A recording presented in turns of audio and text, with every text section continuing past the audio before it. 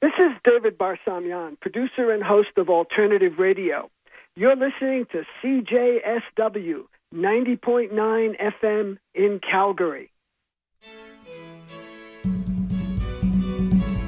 That we produced ISIS through the barbarity of our outrageous invasion of Iraq in 2003 becomes more evident to me by the month. We created this monstrous deviation from humanity. I think they learned basically from the massacres we perpetrated, the systematic routine tortures we inflicted in Abu Ghraib, which, by the way, involved rape as well as humiliation, and the CIA's black centers. That's Robert Fisk, and this is Alternative Radio. I'm David Barsamian. This edition of AR features Robert Fisk on chaos in the Middle East. The U.S. invasion of Iraq in 2003 is one of the great crimes in modern history. No one has been held to account. Hundreds of thousands of Iraqis have died, many more wounded, and millions became refugees. Washington's insane action unleashed a cascade of disasters across the Middle East, from Syria to Libya, and sparked the rise of jihadi groups. But Western intervention in the region has a long history. One can mention the 1916 Sykes-Picot Agreement or the Balfour Declaration the following year, and right down to the inheritor of European imperialism, the United States. Any country that says no to Washington's diktats is threatened with obliteration, as the current occupant of the White House warned Iran. The empire's subjects at home, the American people, are largely kept in the dark about what their country is doing abroad. Our guest today is Robert Fisk, the renowned Middle East correspondent for The Independent. He's the winner of the Amnesty International UK Press Award and the Lannan Prize for Cultural Freedom. The Financial Times calls him one of the outstanding reporters of his generation. As a war correspondent, he is unrivaled. He spoke at the Bloor Street United Church in Toronto in November 2019. And now, Robert Fisk. One of the constant, most frustrating and repeated experiences in my years as a Middle East correspondent, 43 in all actually, are phone calls which are always the same. Whether I'm in Kerbala or Iraq, in Baghdad, whether I'm in Cairo or at Beirut Airport trying to beg my way onto a flight, my mobile phone will ring with this conversation. Is that Mr. Robert? Yes, this is Mr. Robert. Hi, this is Mohammed. Remember me? That narrows it down to about 10,000 Mohammeds over 43 years, over several thousand square miles of land. So I said, can you just give me a hint which one? February 2011, Cairo, Tahrir Square. You were with a friend, and he was called Mohammed too. And I've come to believe that Donald Trump has a similar experience. All these Arab people out there, they're all Mohammeds. And they live in this place that's eternally at war on blood-soaked sand. Goes on forever. And the Kurds, remember, didn't fight on D-Day. They weren't at Normandy. I actually, when I heard that, my jaw literally dropped. I just went... Actually, the Kurds had quite a rough time in World War II, when you remember the Axis powers briefly took over Baghdad and the Allies then invaded. But that's not Trump history, is it? I suppose I'd better admit from the start, I'm going to get this off my chest, and I'm going to be very restrained. I actually feel stronger than this. President Donald Trump is crackers.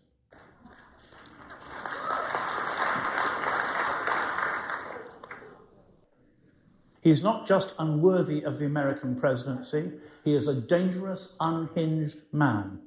And I repeat, this is a restrained version of what I think. I am mincing my words, ladies and gentlemen. I'm holding back a bit.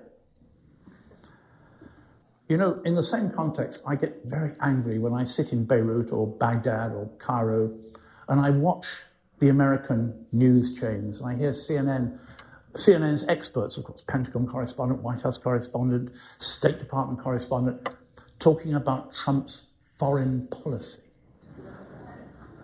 There is no foreign policy. He has none. It does not exist. You can go to a psychiatric hospital and you'll hear about the foreign policy. That's just as good. Lebanese diplomats tell me that when they speak to the American embassy staffs in the Middle East, they are told by American diplomats that when they ring the State Department, no one picks up the phone. There's nobody there, you see. It's void. There is no foreign policy. Look at. First of all, we have Trump saying, we're withdrawing our troops from Kurdistan. Then we're not. Then we are. And now we're told they're going to hang around the oil fields. And in the meantime, we're sending, or the Americans are sending, more troops to Saudi Arabia than were in Syria. But the Saudis have to pay for them because these American troops are going to be mercenaries, aren't they? You know, for the Arabs, there's a fairly obvious conclusion to all this.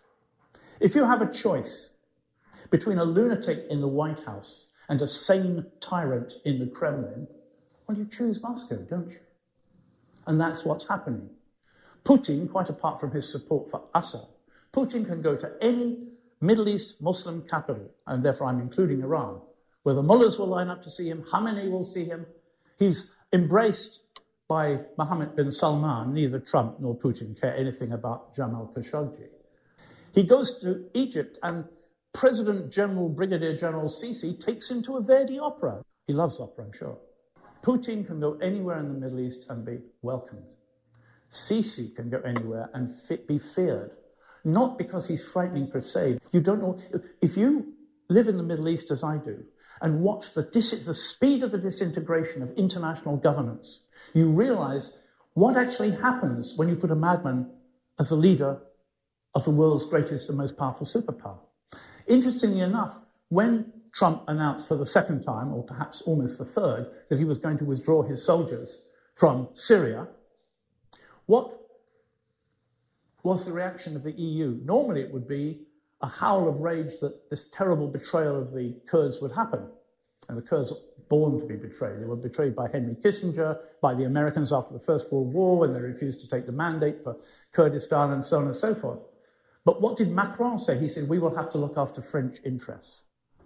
Within hours of the betrayal of the Kurds, individual European nations were looking to themselves, you see, French interests rather than international morality. We were told, of course, that the death of Abu Bakr al-Baghdadi, or Abu Bakr al-Baghdadi, as Mr. Trump would have it, was a serious blow to ISIS, Daesh. And I wrote at the time, well, hold on a minute, that something else is going to happen. Very interestingly, and I did not see a mention of this in any Canadian newspaper, nor for that matter in any American newspaper which I saw, within a week, Daesh, ISIS, staged a mass attack on the biggest Malian army government base in the Grand Sahara in Mali. How many of you knew that? Okay, 2, 3, 4, 5. You see, that's my point. They smashed their way in. This was a base built by French troops. This was built by the French military as a major communication base in the battle against Daesh. They smashed there with a total army complement of garrison of 81 Malian soldiers. 46 were shot dead or executed. The rest ran away. That is the immediate Daesh reply. Yet nowhere have I seen in the West anything about this, with the exception, of course, of the French press. Here's Le Monde for a whole page. You didn't get that in the Globe and Mail or the National Post, did you? I wanted at first to go through some of the worst Trump tweets, but you know what they are, and they're also intrinsically rather boring now. I have a friend in Beirut, actually Tarif al-Haladi, a very great scholar of Islam. He translated the latest English translation of the Quran, a great piece of work he did on it. And he admitted to me the other day that he and his wife can't stand CNN and will not watch it.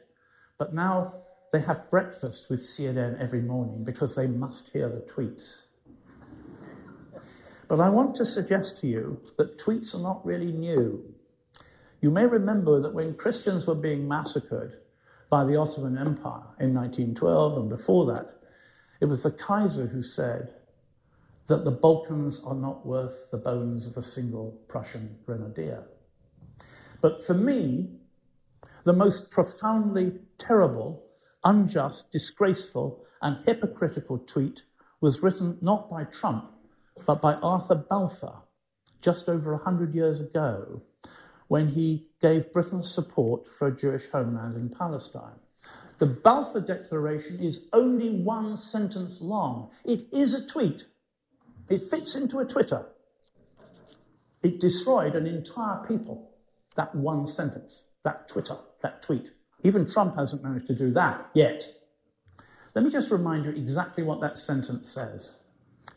His Majesty's government view with favour the establishment in Palestine of a national home for the Jewish people and will use their best endeavours to facilitate the achievement of this object, it being clearly understood that nothing should be done which may prejudice the civil and religious rights of existing non-Jewish communities.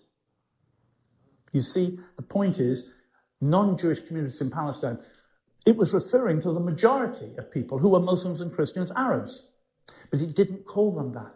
It identified them negatively as what they were not, the non-Jewish community. Only the Jewish people had an identity, not the Arabs. And that has effectively been the foreign policy of the West towards the Arab-Israeli conflict ever since. That's why journalists don't talk about the wall, and those of you who've been to see the wall will realise it's higher and longer than the Berlin Wall. They call it the separation barrier. They are not Jewish colonies on thieved land, they are settlements. If you ever follow through New York Times reports of death in the West Bank and Israel, Israelis are always killed by Palestinians. Palestinians usually die in clashes. You see how we, journalists, desemanticize the war. We don't need tweets to do that. But the readers who don't understand or know about the Middle East or are not interested, their version is, well, these pesky Palestinians just go and use violence all the time. If this is really a dispute about a separation barrier, or a fence as it's sometimes called, why on earth would they throw stones at anybody? So we negativize and make violent, generically, the Palestinian people through words. And then, of course, it's easy for an American president to defund the entire Palestinian refugee population and move the American embassy from Tel Aviv to Jerusalem. And if 150 Palestinians die on day one of that move, wow, we can't blame Trump, can we? Because these generically violent Palestinians, they don't like Trump's policy. Well, that's their problem. You see how we lay the groundwork for prejudice. And we lay it in this way.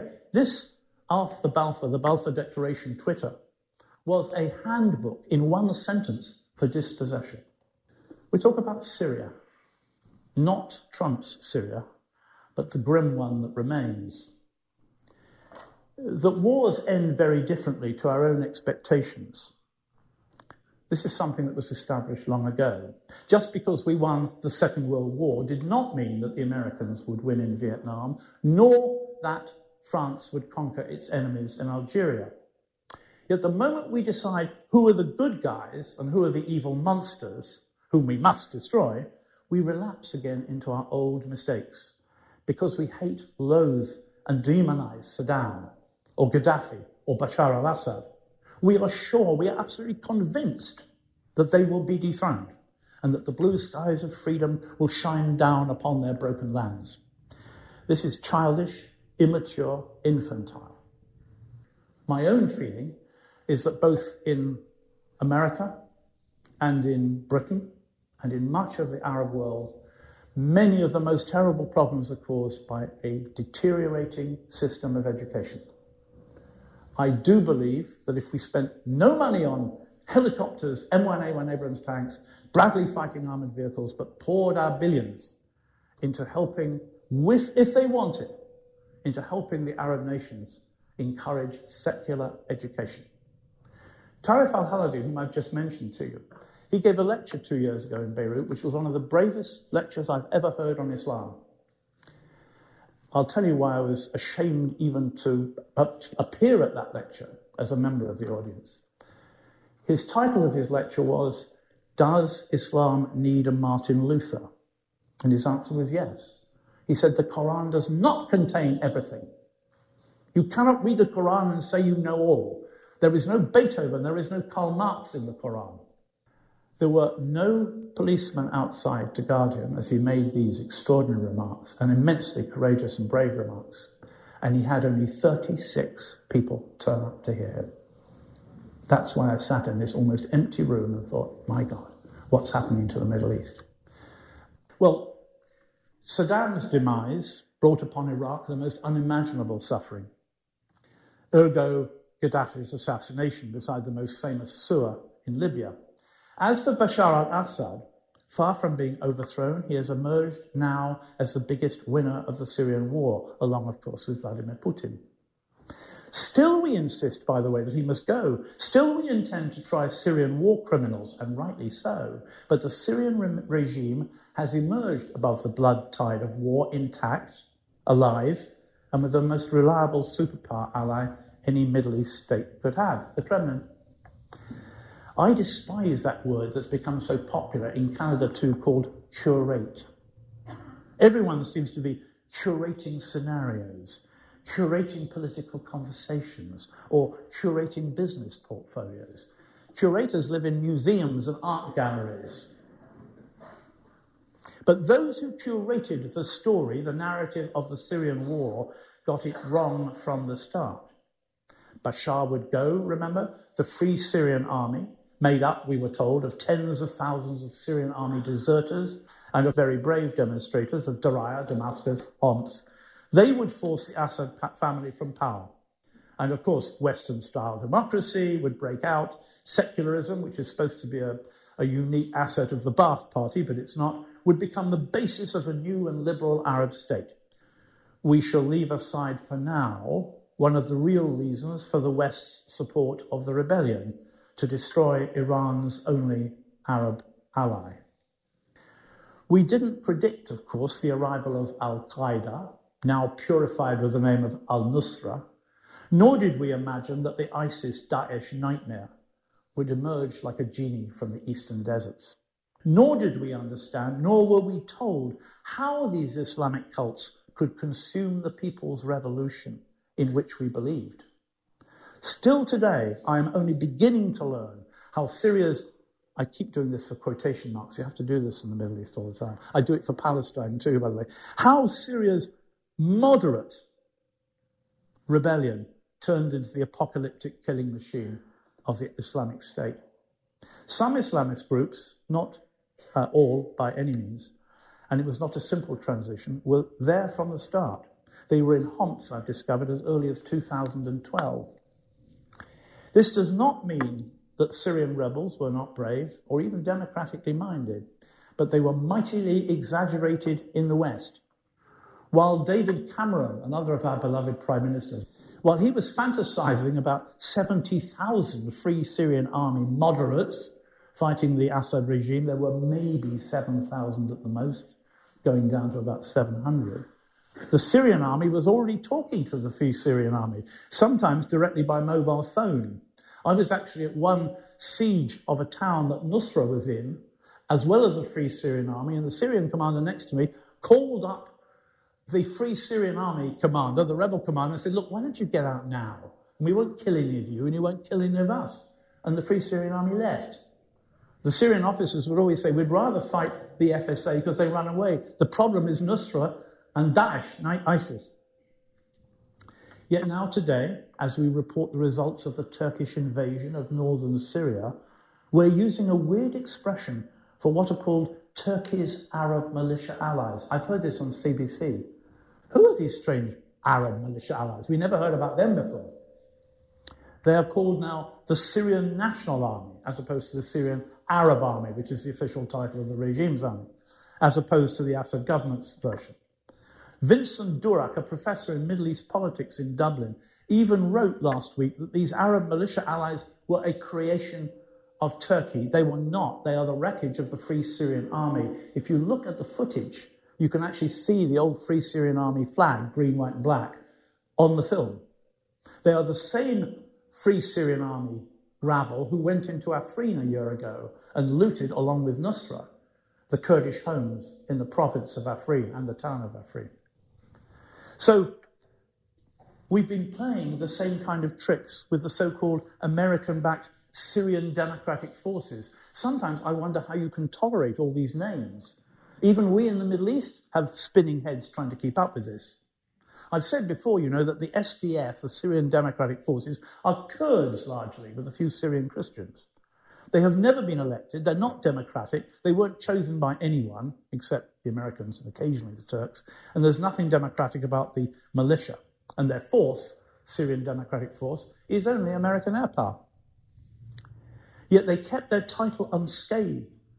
Journalists talked about the Syrian Democratic Front as if it was quite a normal organization you must have heard about, or the SDF. But when the Turks invaded Syria to drive away from the Turkish-Syrian border, the same Syrian Democratic Forces, they became Kurdish forces. How you can possibly wade your way through this complexity, I don't know. It's difficult enough to actually be there and see it. An irony, which is either forgotten or simply unknown, is that when fighting began in Aleppo in 2012, the Kurds were helping the Free Syrian Army fight against the Syrian army. But all this is too complex for journalists out there on the ground. So they give you a simple version, just as you hear about the separation barrier rather than the wall, a settlement rather than a colony. And I'm afraid I get very tired of some of my colleagues when I see this. But the narrative of this war is being further skewed by our suspension of any critical understanding of Saudi Arabia's new role in the Syrian debacle. Deny and deny and deny is the Saudi policy when asked what assistance it gave to the anti-Assad Islamic Nusra rebels in Aleppo. I actually found in a basement of a Nusra office in Aleppo hundreds of mortars and all the documents that went with them sent by the arms manufacturer. The manufacturer was in Bosnia, and the documents were signed off by a man called Ifet Krnjic. He was the chief production officer producing mortars at a factory at Novi Travnik in Bosnia. So I went to Bosnia, and I tracked him down. He was cutting his lawn on a Sunday afternoon. And I walked up to him and put the paper down. I said, "Is that your signature?" And he put his finger and said, "That is my signature." And I said, "Who'd you send them to?" He said, "Riyadh, they went to Saudi Arabia." I said, "How do you know?" He said, "The Saudi government minister came to the factory with 3 Saudi officers. I talked to them." The Saudis denied it and said it was a plot. Rubbish. It was all true. And how then did it reach Aleppo? Well, the Saudis must have sent it, presumably by Turkey. So here were the Saudis helping the Nusra, and no doubt the Americans knew about it because NATO inspects all the weapons leaving this factory. NATO knows, and they knew they were going to Saudi Arabia. Don't tell me they didn't know they were going on to Syria. So we're all implicitly in this, but the Saudis are becoming more important to the Syrian regime. There is increasingly talk now that Saudi Arabia, not Qatar, will pay for the reconstruction, partly because it wants to control that land, but also because it would prefer to keep Iran out and that the Saudis pay for the reconstruction. The Syrians, whose principal policy at such times is to wait and wait and wait, they will have to decide how to play with their neighbours' ambitions and generosity. But Saudi interest in Syria is not merely conjecture. Crown Prince Mohammed bin Salman, we won't go into chopping up journalists at this point, remarked to Time magazine in August only last year that Bashar is going to stay, but I believe that Bashar's interest is not to let the Iranians do whatever they want to do. The Syrians and the Bahrainis are talking regularly now about the post-war Levant. The Emirates might even negotiate between the Saudis and the Syrians. The Gulf states are now saying that it was a mistake to suspend Syria's membership of the Arab League. In other words, Syria, with Russian encouragement, is steadily resuming the role it maintained before the 2011 revolt. This wasn't what we in the West imagined then, was it?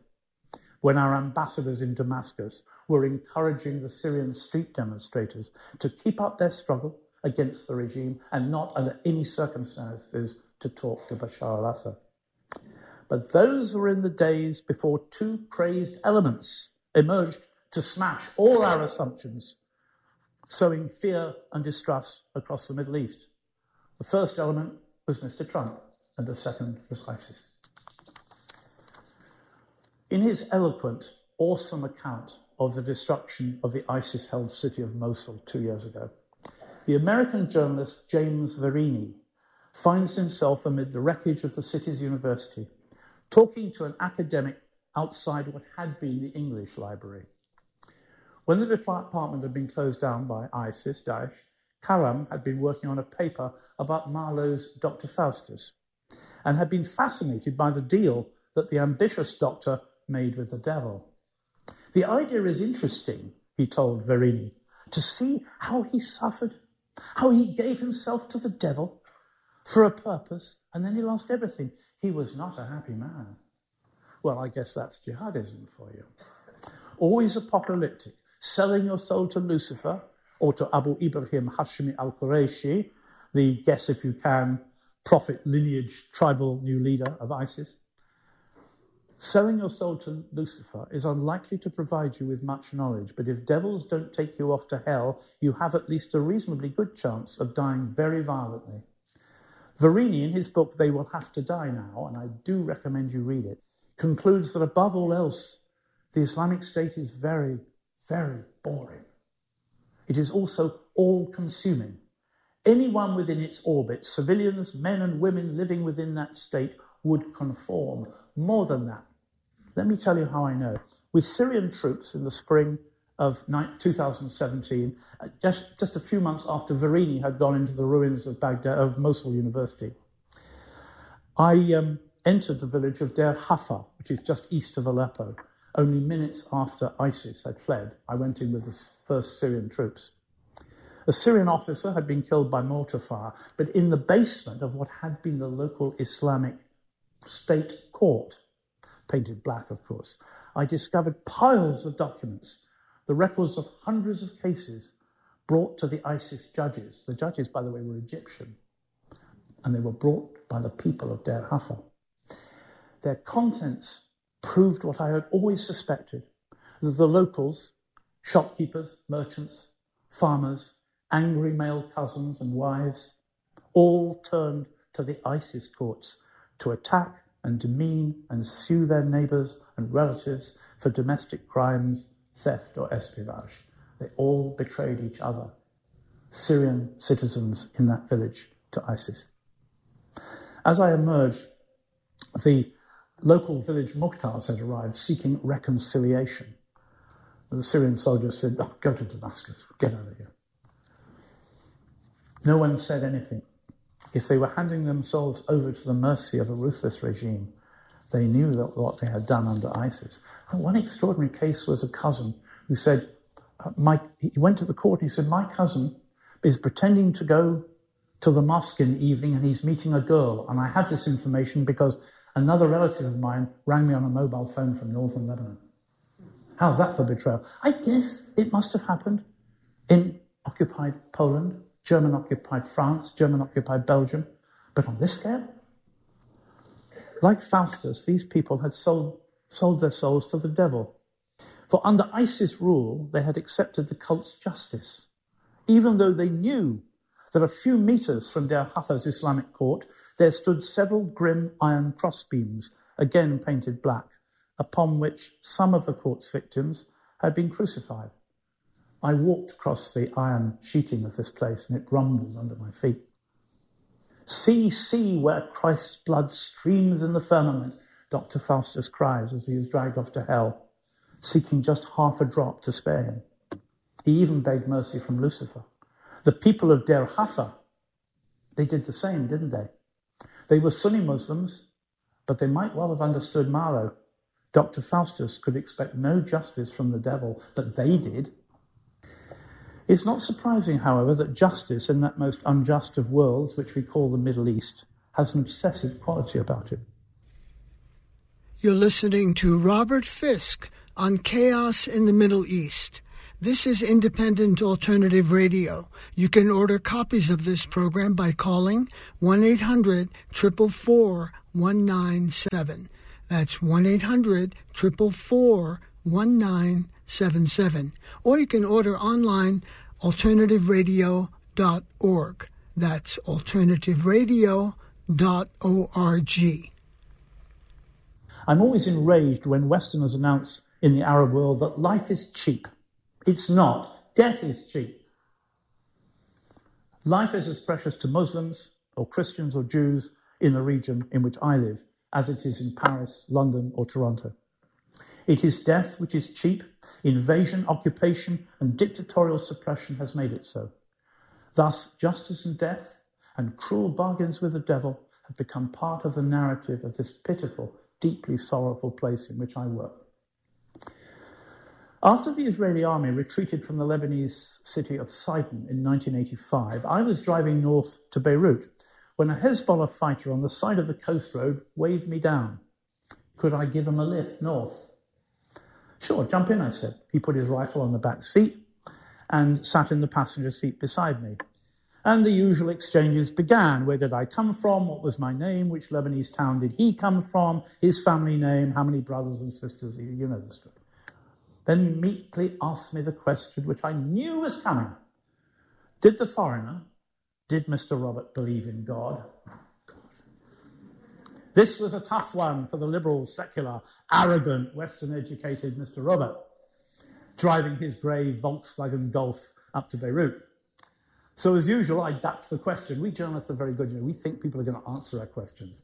I've long ago realised that the trick is not to answer the question that you ask, but answer another one. So Mr. Robert asks the Hezbollah man if he believed in life after death. Muslims and Christians who are believers, and I still cringe at the word, but I cringe even more at faith-based, which is a phrase used by British clergymen. These believers, we share, or rather used to share, a pretty similar view of what happens when you die. The day of judgment, heaven or hell. The Muslims, rather attractively, don't believe in purgatory. So while we sit on plastic chairs, while some saint comes and says, just, faqad hamsi daya, just 5 minutes, Mr. Robert, or just another 100 years, or can you just wait another 1,000 years? The Muslims go straight through. In any event, the young Hezbollah man, more anxious to indulge in theology, I suspect, than fighting the Israeli army, announced that he could prove that there was an afterlife. So as I drove along to Beirut, I said, go ahead. Do you believe in justice, he asked me. Of course, said Mr. Robert. And do you believe there is justice on earth? Mr. Robert had no trouble with that. No, absolutely not. The Hezbollah man's face lit up. Exactly, he exclaimed. So if there is justice, but justice does not exist on earth, it must exist in heaven. Therefore, there is an afterlife. I will leave you, ladies and gentlemen, to ponder this ecclesiastical argument, arch-delivered by a young man who may, in succeeding years, have found out for himself. As a correspondent who, at least once a year, and sometimes many times a year, places himself at risk of sudden and murderous death in Middle East conflicts, I don't spend much time pondering these matters. Nor, I imagine, do those of our profession who are killed in the line of journalistic duty, though they set off on their last story, obviously hoping to live. Whether they're shot by the Syrian army, or whether they're killed by the Israeli army or the Egyptian army, which has all happened in recent years, I think they are very brave when they set off on that journey, for they do not know what is to happen. A few of them I have known. They risked all to tell of others' suffering. This was more important to them than the risks. Brave people all. Journalism has its martyrs too. But when you know, yes, how cheap death is, you don't spend a lot of time contemplating heaven or hell. You try to stay alive. That is the one and only all-consuming objective when we journalists go to war. Every year when I return to Ireland for Christmas, I say to myself, thanks be to God, I made it through another year, untouched, still in one piece. And always I say how lucky I am. I have survived another 12 months. And thus the great matter of eventual death is not, as it might be for others of my age, very pressing. Occasionally, like so many of my colleagues, I find myself so close to that chap with the scythe that I'm almost too frightened to write. Winston Churchill once exclaimed, quite correctly, that there is nothing in life so exhilarating as to be shot at without effect. He was right, by the way. After great danger comes the sheer comical, impossible, ridiculous delight of meeting old friends, going out to dinner, planning the next day's adventures. Ed Cody, an American colleague of mine who was working for the AP and went on to the Washington Post during the early stages of the Lebanese Civil War, said that the fun of journalism in the Middle East is that every day you could have a new adventure. I'm not sure he'd say that today. The word, though, is well chosen, for it represents, I suspect, a method by which we might offset, degrade in value, the dark and terrible fate which might indeed await us on our next day's adventure.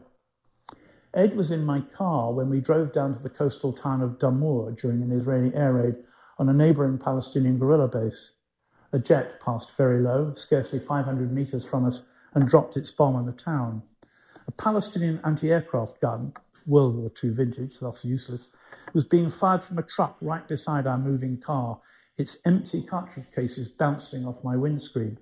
And I still remember the extraordinary thought that suffused my mind, presumably to stop myself panicking. Well, I said to myself, the worst that can happen is we get killed. Which, of course, is how to get yourself killed. I have banished that kind of conjecture from my mind ever since, but you cannot escape it altogether. I was in Lebanon one winter when a journalist called me from London and told me she'd been offered an assignment to Baghdad because it was about to be bombed by the Americans. Did I think it wise, she asked me, for her to report from Iraq? This was awful. If I said yes and she was killed, I'm to blame. But if I said no, I would be harming her career, her own free choice to be a journalist in a war, and a spoil sport at the very least. So I said this question was hers and hers only to decide. But I added that she should remember one thing if she set off to Iraq. She was going there to report, not to die. And off she went to Baghdad, reported brilliantly, and happily survived. I once asked the great Lebanese historian and speaker of ancient Hebrew, Kamal Salibi, an old and trusted friend, if he believed in life after death. He always delivered his lectures with the frightening articulation of a clergyman, high-pitched voice, unanswerable. There is nothing, he replied to me. It is the end. We are dust. He died 8 years ago, a devout Protestant to the end, and one of the most secular academics I've ever met in the Middle East. Mercifully, he just missed the satanic birth of ISIS. But for some years, he exiled himself from Beirut because he feared for his life. Someone had reminded the Lebanese that Salibi, his name, was Arabic for crusader. Oddly, I think it was the advent of the ISIS cult which redirected our political narrative back to the subject of death. Not only was ISIS cruel and boring, but it was based upon the absolute threat of a terrible end to life. Its pornographic film of decapitations, drownings, mass executions, slow immolation by fire represented more than a nightmare, even for those who lived thousands of miles like you from the Middle East. It was an instrument of death, just like the metal tools which the torturer in the Middle Ages would show to the crowds before he hanged, drew and quartered his victims. It presented us, did ISIS, with the intimacy of suffering. One of the most frightening elements to the ISIS psyche of death was that it was also largely unemotional. Even in its house magazine, ISIS excused its rape and slavery of Yazidi women with a brief and utterly irrelevant quotation from the Quran. There was no justification, no argument, no excuse for these crimes. It was as if ISIS was a machine. Its members were, and are, vicious automatons. They have the emotions of an anti-aircraft missile or a drone, and here we touch rather untidily, do we not? Indeed, perhaps with deep concern upon our own technology of death. The more detached we are from the act of killing, the easier it is to kill. When US bomber pilots firebombed Tokyo in the Second World War, the only thing that upset them was that even though they were in the air, they could smell roasting flesh. That we produced ISIS through the barbarity of our outrageous invasion of Iraq in 2003 becomes more evident to me by the month. We created this monstrous deviation from humanity. Before the Anglo-US invasion was a year old, I found piles of cassette tapes on sale outside a mosque in the Iraqi city of Fallujah. I bought several of them and took them back to my hotel in Baghdad. They showed dozens of scenes, all real, most of them apparently of Russian soldiers captured by Islamist militants in Chechnya. Each soldier was led into a room. A masked or hooded Islamist stood behind him. The man then drew his knife across the soldier's throat. The soldier tried to cope with the pain, and then his head was cut off. I realized at once that these were teaching aids. Someone had arranged for these edited tapes, nothing was spared the viewer, in order to teach the fighters of Fallujah to be butchers, which is what ISIS became. Amazingly, ISIS still had its own fantasies about an Islamic State. It had its own police force. It even set up its own currency. It minted coins. The idea was that people would believe in the state if they had their money. But there was a problem. The people under ISIS rule may have used the courts to betray each other, but they preferred the US dollar. Even more to the point, the ISIS fighters preferred the US dollar. And that is what they were paid for. These were museum pieces, as fake as any kind of ISIS theology. I think they learned, basically, from the massacres we perpetrated, the systematic routine tortures we inflicted in Abu Ghraib, which, by the way, involved rape as well as humiliation, and the CIA's black centers. We like to think that anger or insane fury drives us to murder most foul, but this is not so. It is routine, the sheer dull insensitivity towards pain or death, which drives the ISIS machine, or the military machine. We are no longer killed, we are not executed, we are mechanically destroyed because we ceased to be humans to our murderers long before we died. There's a very few chilling moments in that film of Stanley Kubrick's 2001: A Space Odyssey, when the HAL 9000 computer... How many people have seen 2001? Very good. Well, you remember the HAL 9000 computer decides to murder the 3 hibernating crew members on the Jupiter mission. The spacecraft is Discovery 1. And the computer warns that HAL is turning off their life systems. Life functions critical appears on the screen. And a warning klaxon sounds. Then comes the literal killer. Life functions terminated. I once covered a court series in France in which it began when a French couple of Algerian origin, of course, went to the police and said, our daughter's been missing for several days. We fear she's gone to Syria. And I went to France and I watched this court case. Because the court case followed it, they had to say, well, what happened to the daughter? And the police visited the house and looked up the Facebook pages of the young girl. One of them was all about school friends, music, parties. The other had a picture of Aleppo in ruins saying, Bismillah, Allah, I want to help the children and the women of Aleppo. And the French police kept saying, which is the real Facebook? And I wrote, they both were. Because ISIS goes for the child. That's how you radicalize people. A French judge, less than a year ago, noted in a court case where 2 Frenchmen who had returned from ISIS were on trial. They were 19 or 20. In the intermission of the court, the 2 men asked their mummies to go and get them their favourite sweets that they enjoyed at school. You see, they had been re-infantilized. All the letters, remember, at the beginning came from young women writing back to families in Britain that, oh, in Raqqa you can buy our favourite chocolates. And I think what ISIS did, it switched people back to infancy when we do not know the difference between bad and good, between good and evil. I think it's the re-infantilization of human beings that ISIS perfected, and that is how people were, quote, radicalized. Not through fury or revenge, but a desire to go back to the start.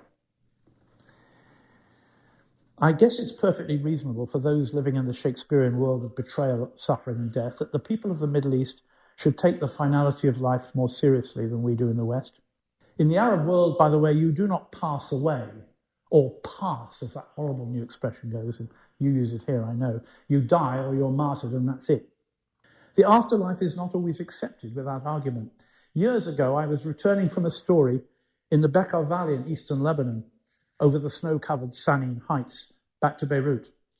My Sunni driver, Abed, sat next to me, and an old Shiite friend, Ahmad, sat in the back. The snow was piled high on each side of the highway. We had fitted good old-fashioned chains to the tyres to make sure we did not plunge into the ravines and find out the answer to the ultimate question. The sky was a deep, dark blue, the trees all skeletons with a harsh beauty, which we all understood. It seemed an interesting moment to raise the big question with my friends. Surely, I said to them, we could not see this snow and sky and speak in the language of angels just because two gas clouds bumped together 5 billion years ago. Abed, who always called me Habibi, I suppose the best translation in this context would be mate. He said, all I know about death, Habibi, is that we go and the world goes on without us. Poor Ahmad in the back, he didn't know. He said, I just don't know, Robert. Years later, I had completed a lecture in Belfast to a largely Catholic audience of adults and pupils at the Clonard Monastery in the Falls Road. A schoolgirl actually asked me whether the Middle East would be a better place if there was more religion there. No, I shouted out, please, no, not without a grimace of disbelief, less religion, please. Then I was Hezbollahite, asked if I believed in God. Behind me sat a very elderly Catholic priest who, so far as I remember, was in his 90s, so he would be 120. He's already found out whether there's a life after death. So I told my audience of the conversation with Abed and Ahmad on the mountains of Lebanon, and I repeated my belief that a collision of gas clouds in outer space could not have brought about our lives. And the very old priest tapped me 3 times on the back of my shoulder. And to this day, I don't know whether he was saying, not bad, or good try, or you're getting there. At school, I learned to play the violin and played, alas, badly, but I do have a clear memory of occasions when I managed a very short section of a classical score quite well. And there was something quite ethereal playing music. Not my poor interpretation, but the very notes seemed to have about them something which was quite outside oneself. Who, I asked myself, invented the perfect fifth in music? We didn't. Not us humans, surely. And I was much enthralled when I read the words of the American cellist and composer Michael Fitzpatrick, who wrote that when he played music, he felt a divine presence and experienced a direct revelation of God. It is a very mystical experience, he said. I hear it turn into sound. When he was 17, Fitzpatrick was playing a cello concerto by the French 19th century composer Edward Lalo. And he was to write that this experience in front of a concert audience gave him the sense that I had been touched by God and given a specific gift through music. But if God exists, and I remain a journalist rather than a believer, in fact, I rather think that journalism is my religion, I ask myself, well, does this resolve the problems which my Hezbollah travelling companion thought he could answer? On reflection, I've always thought, as I say, that the Muslim afterlife was more pleasurable than the Christian version. Born an English Protestant, I had the impression from childhood that heaven consisted of vast, well-trimmed lawns over which we dead walked in long white robes while angels played Bach oratorios from the tops of tall trees. Dull stuff. Whereas the Muslim heaven, as we're all told, there are the virgins, the rivers of honey, and they seemed always to me to be, frankly, a lot more desirable. The virgins and the rivers of honey are, of course, symbols of heaven. They're not meant literally, although they may have been taken as such by ISIS on many occasions. On assignment in Northern Ireland to compare the confessionalism of the Middle East with the sectarianism of Belfast, both the direct result of Western colonial rule, I might add. Remember, it was in the 17 months that followed the First World War that we drew the frontiers of Northern Ireland, Yugoslavia, and most of the Middle East. Anyway, I called up the Reverend Ian Paisley and told him I wanted to discuss heaven. This is the Paisley you all know who ranted against the Catholic faith. Paisley and I always got on well, even though he knew my views. He used to ask me about Christian holy sites in Lebanon and Palestine, Israel. And when I rang him, the familiar Paisley roar of laughter came down the telephone line when I revealed what I wanted to talk about. Heaven, Dr. Paisley. But he met me at Stormont, the Northern Ireland Parliament that is now empty, of course, and listened with great concentration when I explained to him that the Muslim afterlife seemed a lot more attractive than the Christian version or the Paisley version. He shook his head. Robert, Paisley replied with impatience, you don't know your scriptures. And he took from his inside jacket pocket a small, slim volume with a red leather cover fringed in gold. Revelations 21:2, he said, opening the passage.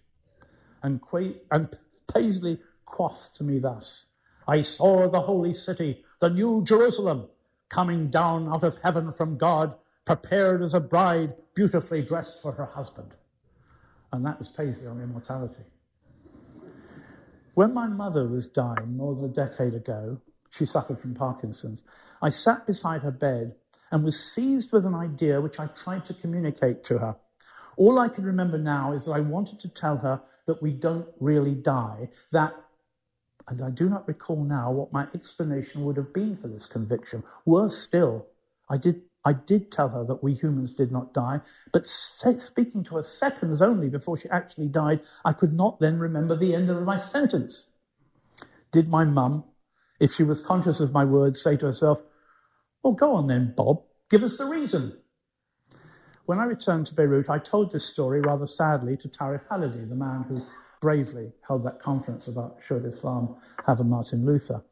And I spoke to him of my remorse that I never finished my sentence to my mum, that all I could say was that we didn't really die, and then I stopped. To which Tarif replied to me, well, Roberto, what you did manage to say wasn't bad at all. Perhaps the Sufi notion that dying is a mere transition, a stage in life rather than the end, a return to where we came from, was what I was somehow trying to explain to my mother. The 13th century Persian poet and theologian Rumi displays this belief in a poem called On the Day I Die. On the day I die, when I'm being carried toward the grave, don't weep, don't say he's gone, he's gone. Death has nothing to do with going away. The sun sets and the moon sets, but they're not gone. Death is a coming together. The tomb looks like a prison, but it's really release into union. Your mouth closes here and immediately opens with a shout of joy there. But I fear we must return to Faustus. For most people, I'm sorry to say, one day or another, they sell themselves to the devil, whether it be in our prisons, in the ISIS cauldron, in the black-painted courthouse of Deir Hafa. And with the arms that we, Americans, Russians, British, sell to the murderous dictators who suppress and torture their people, the tyrants of the region maintain their personal ownership of their countrymen's lives. The Middle East is a place of betrayed souls, of justice sought but unfulfilled, of brutality most vile, often created by us and engendered by us in the people who live in these vast lands. They do not deserve it. The Muslims, Christians and Jews of the Arab world, they have done nothing to earn so terrible a reward. The mystery to me, your typical Western cynic, educated perhaps, but inexperienced in such oppression, is that almost all these people still believe in God and for the most part in an afterlife. They still demand justice, still remain largely fearless in the face of death. I always say these are not our people and these are not our lands, but their courage, or is it faith, must stand out in such a degree that we in the West recognize it and say, Faustus be damned. Thank you for your patience. That was Robert Fisk on Chaos in the Middle East. He's the renowned Middle East correspondent for The Independent. He spoke at the Bloor Street United Church in Toronto in November 2019. This program is produced by Alternative Radio based in Boulder, Colorado. Now in its 34th year, we are independent and are supported solely by individuals just like you. Every week, we feature progressive voices rarely heard in the corporate media. And we have a special series of programs on the Middle East, as well as 2 books I did with Edward Said, The Pen and the Sword, and Culture and Resistance. To access our complete audio and book catalog, just go to our website, alternativeradio.org. Again, our website where we are podcasting, alternativeradio.org. to place a credit card order for CDs, MP3s, or written transcripts of today's program. Robert Fisk on Chaos in the Middle East. Just give us a call at 1-800-444-1977. Again, that number is 1-800-444-1977. Or you can order on our website, alternativeradio.org. Special thanks to Canadians for Justice and Peace in the Middle East. Joe Ritchie is our general manager and editor. I'm David Barsamian. Thank you for listening. We go out with Trio Gibran performing Majaz.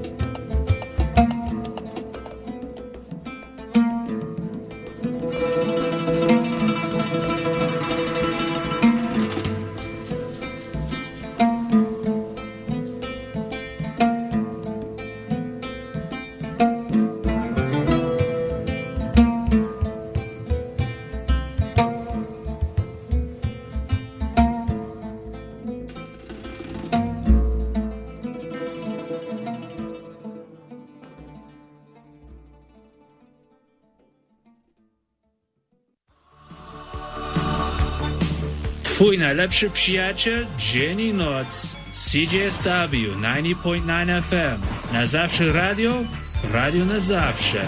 Wow! Let me hear the sound of music. Wake me with my favorite song. Make me happy, tune my station. Keep it playing all day long.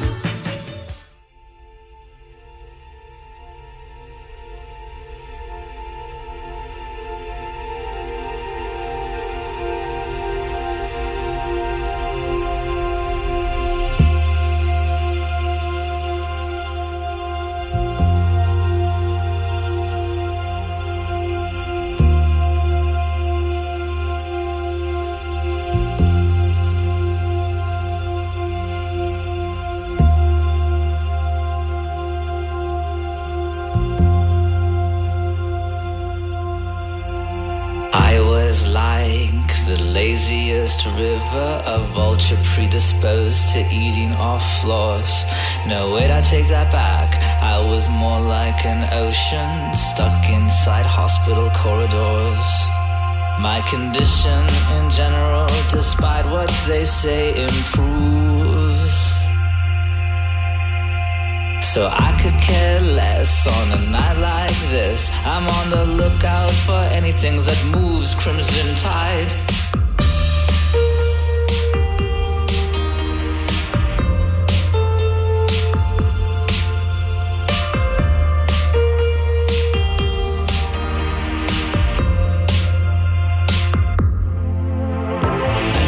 To hold them, and I know when to leave. I know where to go, and I know how to breathe. I know how you blow bubbles. You can look at the world till you don't know what you've done. You can follow a salary to the bottom of the ocean. Is that yours? Throw it in the pot. I thought I was smart, I'm not. I thought I was sick and dying.